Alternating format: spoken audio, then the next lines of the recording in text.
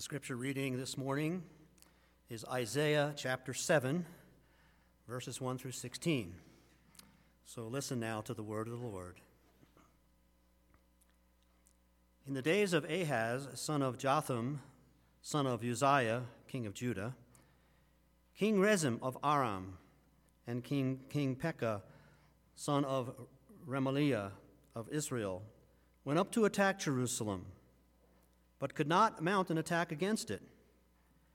When the house of David heard that Aram had allied itself with Ephraim, the heart of Ahaz and the heart of his people shook as the trees of the forest shake before the wind.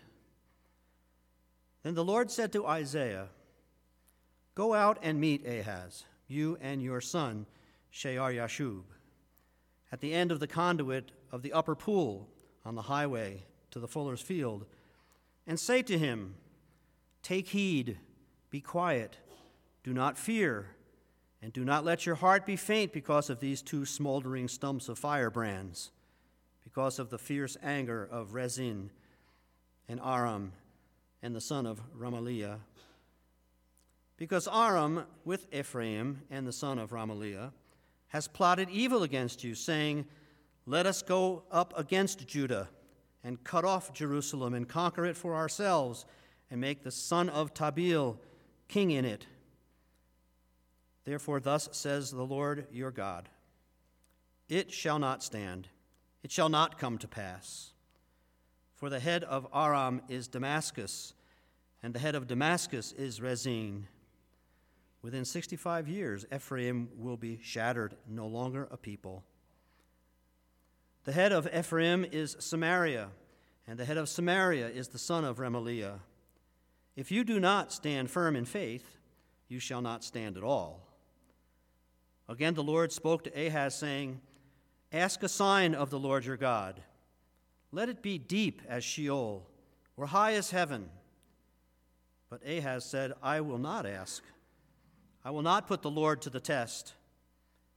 Then Isaiah said, "Hear then, O house of David, is it too little for you to weary mortals, that you weary my God also? Therefore the Lord himself will give you a sign. Look, the young woman is with child and shall bear a son, and shall name him Emmanuel. He shall eat curds and honey by the time he knows how to refuse evil and choose the good.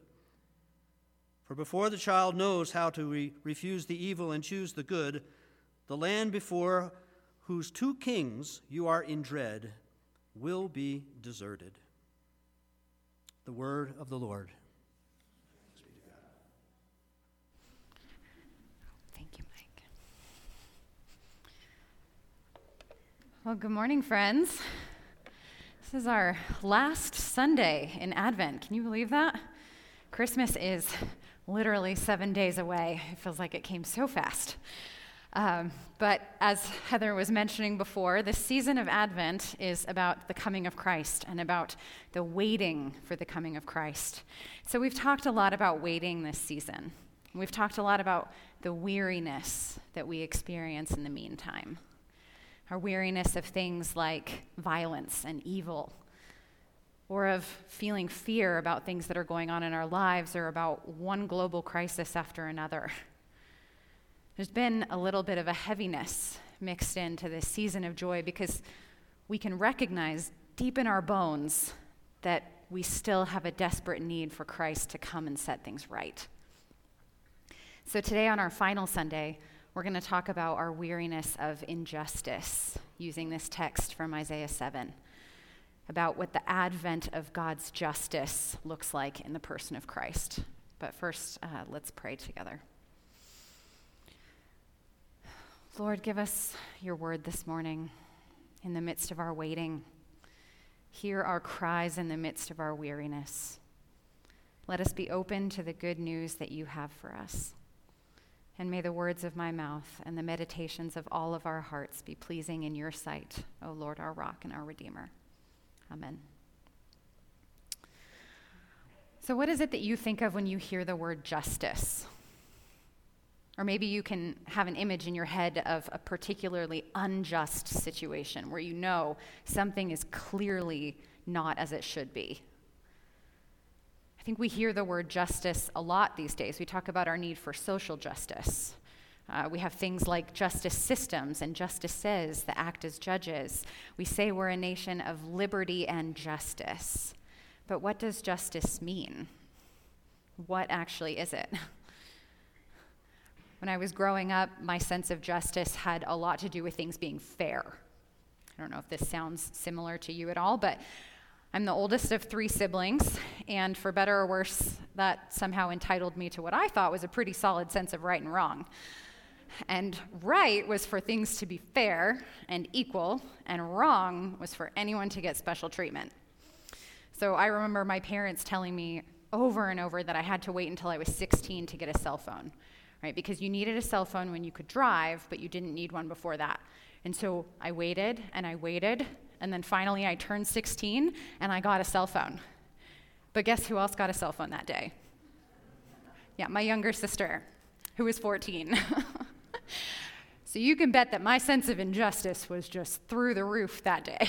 All right, I think I might have been more upset that she got a cell phone 2 years earlier than I did than I was excited at finally having one on my own. That's how intent I was in my demand for fairness, right? I deserved to get a phone because I had waited patiently. She deserved to have to wait 2 more years. That's what was fair. That's what was just. It was a standard of equality, right? We get what we're due in equal measure, and no one gets special treatment. Now, as an adult, I've learned to think of justice not just as equality, but also as equity.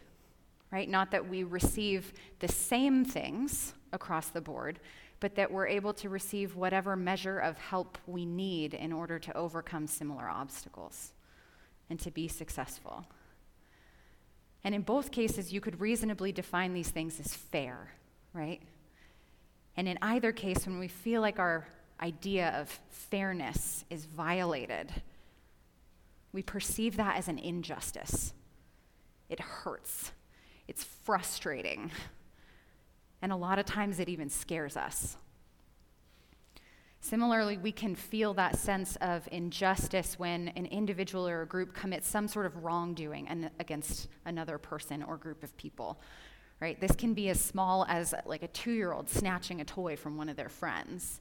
Or it can be as big as one country invading another, like we're seeing with Russia and Ukraine. We have a strong sense in those times of injustice for ourselves and on behalf of other people when something feels wrong and there's an ache in our gut for things to be put right. We know that the world is not as it should be, and that's at the heart of our desire for justice, for things to be made right. Well, we've been walking through these texts from the book of Isaiah in Advent, and this text from chapter 7 is where we encounter King Ahaz, who felt no small amount of fear himself when things were not going right. And last week, Pastor Chris reminded us that at this point in history, when Isaiah is teaching, it's about 700 years before the time of Jesus. And this was when the nation of Israel was divided into 2 separate kingdoms. The kingdom of Israel, with its capital of Samaria in the north, and the kingdom of Judah, with its capital of Jerusalem in the south. And Ahaz was the new king in Judah. He was part of the line of King David, and he was just 20 years old when his father took the throne. And shortly after, we see this particular conversation in chapter 7 between him and Isaiah in an event that is called the Syro-Ephraimite War. And so this was when the kingdom of Assyria, which we can see there at the top in blue, was starting to gain power in this region, and they were starting to expand the borders of their territories. And so King Rezin of Aram, which is also called Syria, there in red, and King Pekah of Israel, which is also called Ephraim in purple, they formed the Syro-Ephraimite alliance to oppose the conquest of the Assyrian king from the north. And they tried to enlist King Ahaz of Judah, down there in the green, into that alliance. And when King Ahaz refused, those 2 kings decided instead to unite and attack Jerusalem to depose and to kill Ahaz and to install a king that would be friendly to their cause in his place. And we're told in verse 2 of this text that when the house of David heard that Aram had allied itself with Ephraim, the heart of Ahaz and the heart of his people shook as the trees of the forest shake before the wind. So they were terrified, right? We can imagine shaking like a leaf. Two powerful neighboring armies were about to come in and try to crush their homeland. They were even threatening God's own covenant line of kings. So this is our moment of injustice. Something is not right. And to protect himself, Ahaz considers allying himself instead with the king of Assyria to overcome this threat. So he was ready to look for justice in the form of the largest army, someone who could retaliate against his enemies and ensure that he could keep the throne that he deserved. This was his idea of justice. And instead, God sends a message to Ahaz with Isaiah, and he says, "Take heed, be quiet, do not fear, and do not let your heart be faint. This conquest that you're afraid of, it shall not stand, and it shall not come to pass." So God promises that if King Ahaz will only trust him, he will not let Jerusalem fall. Many times over in Scripture, we hear this same concept repeated, where God's people are reminded to trust in the justice of God. We see it in Psalm 9, where King David himself once wrote, "The Lord sits enthroned forever. He has established his throne for justice.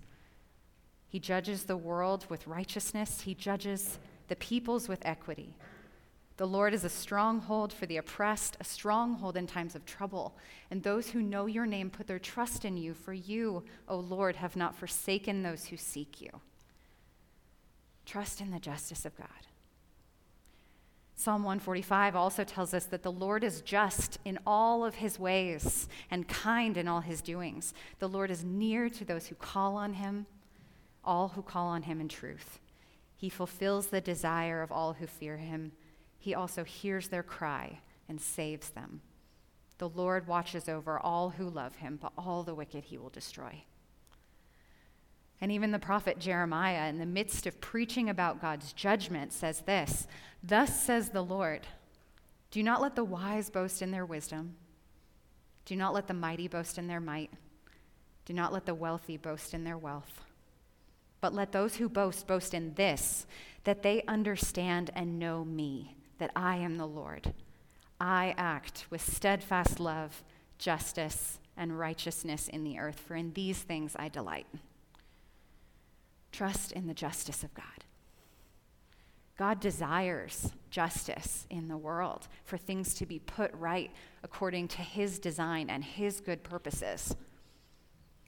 Now the question becomes, do we believe that to be true? And even more importantly, do we believe that he can actually do it? That he can establish his peace and righteousness and shalom in a world that is so full of injustice? What does that look like?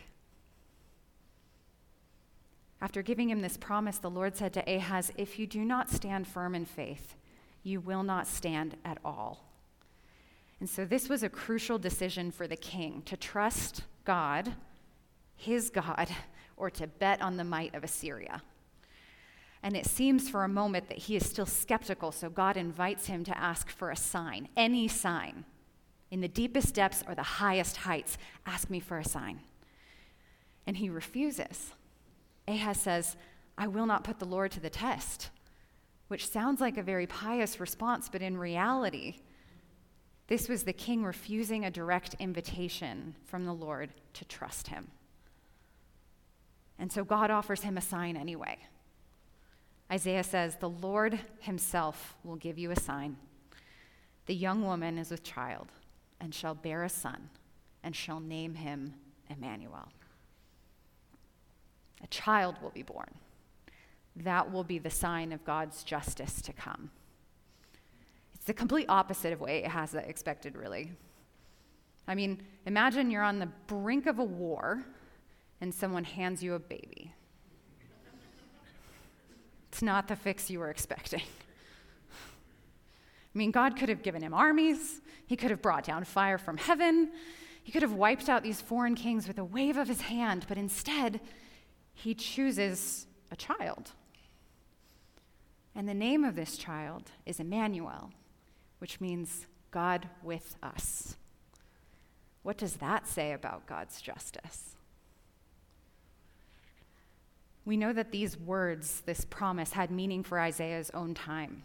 He says before this child is even old enough to know right from wrong, both of these kingdoms that Ahaz feared would be defeated. And within about 12 years from when this took place, both Syria and Israel were conquered by the Assyrians. But many years later, the Apostle Matthew was also right to recognize Jesus as this child that Isaiah was to come, or said was to come. He's the ultimate fulfillment of God with us. God himself in the flesh, making his home with us, coming to set all things right.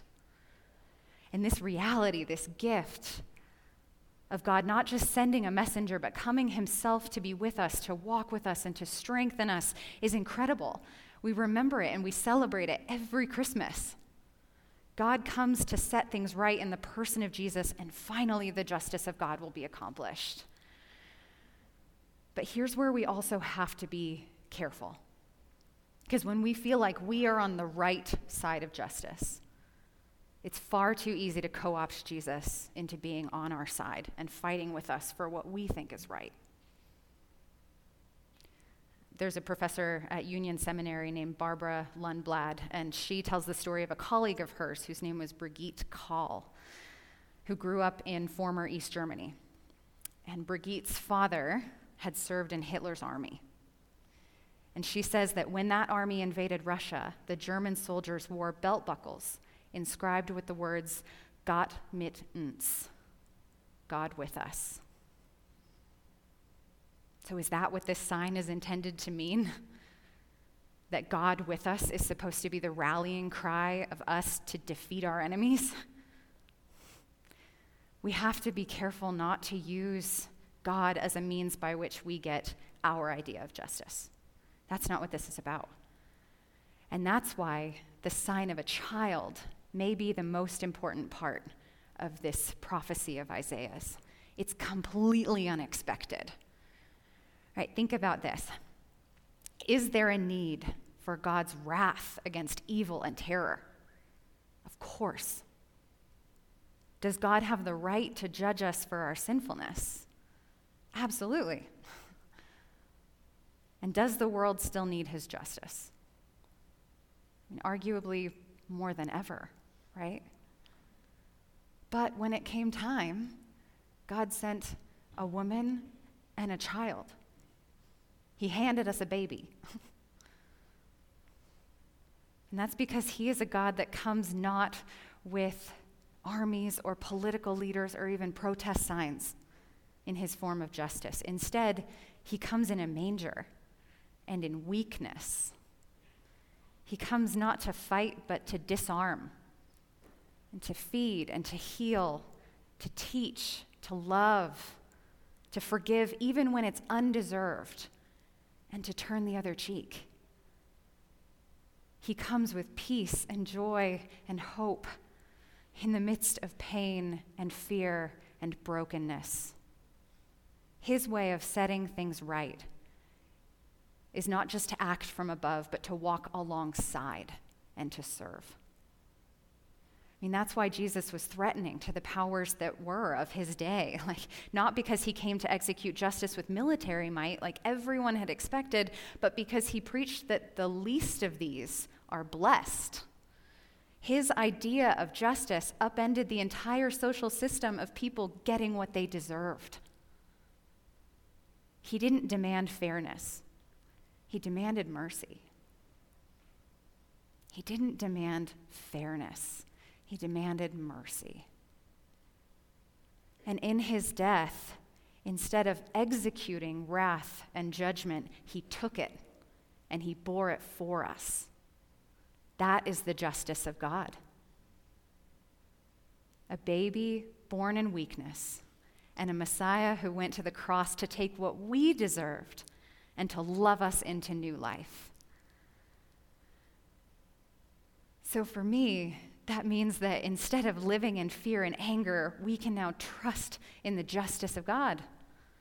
We can lean into his idea of justice rather than our own. We can look for it and we can practice it.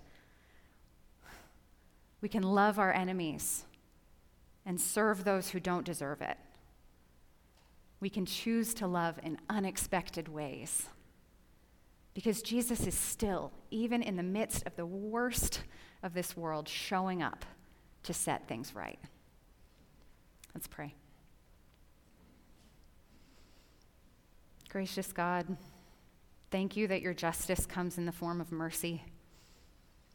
Thank you for forgiving what we don't deserve to have forgiven. Thank you for showing up as a child and redefining what it means to make the world right.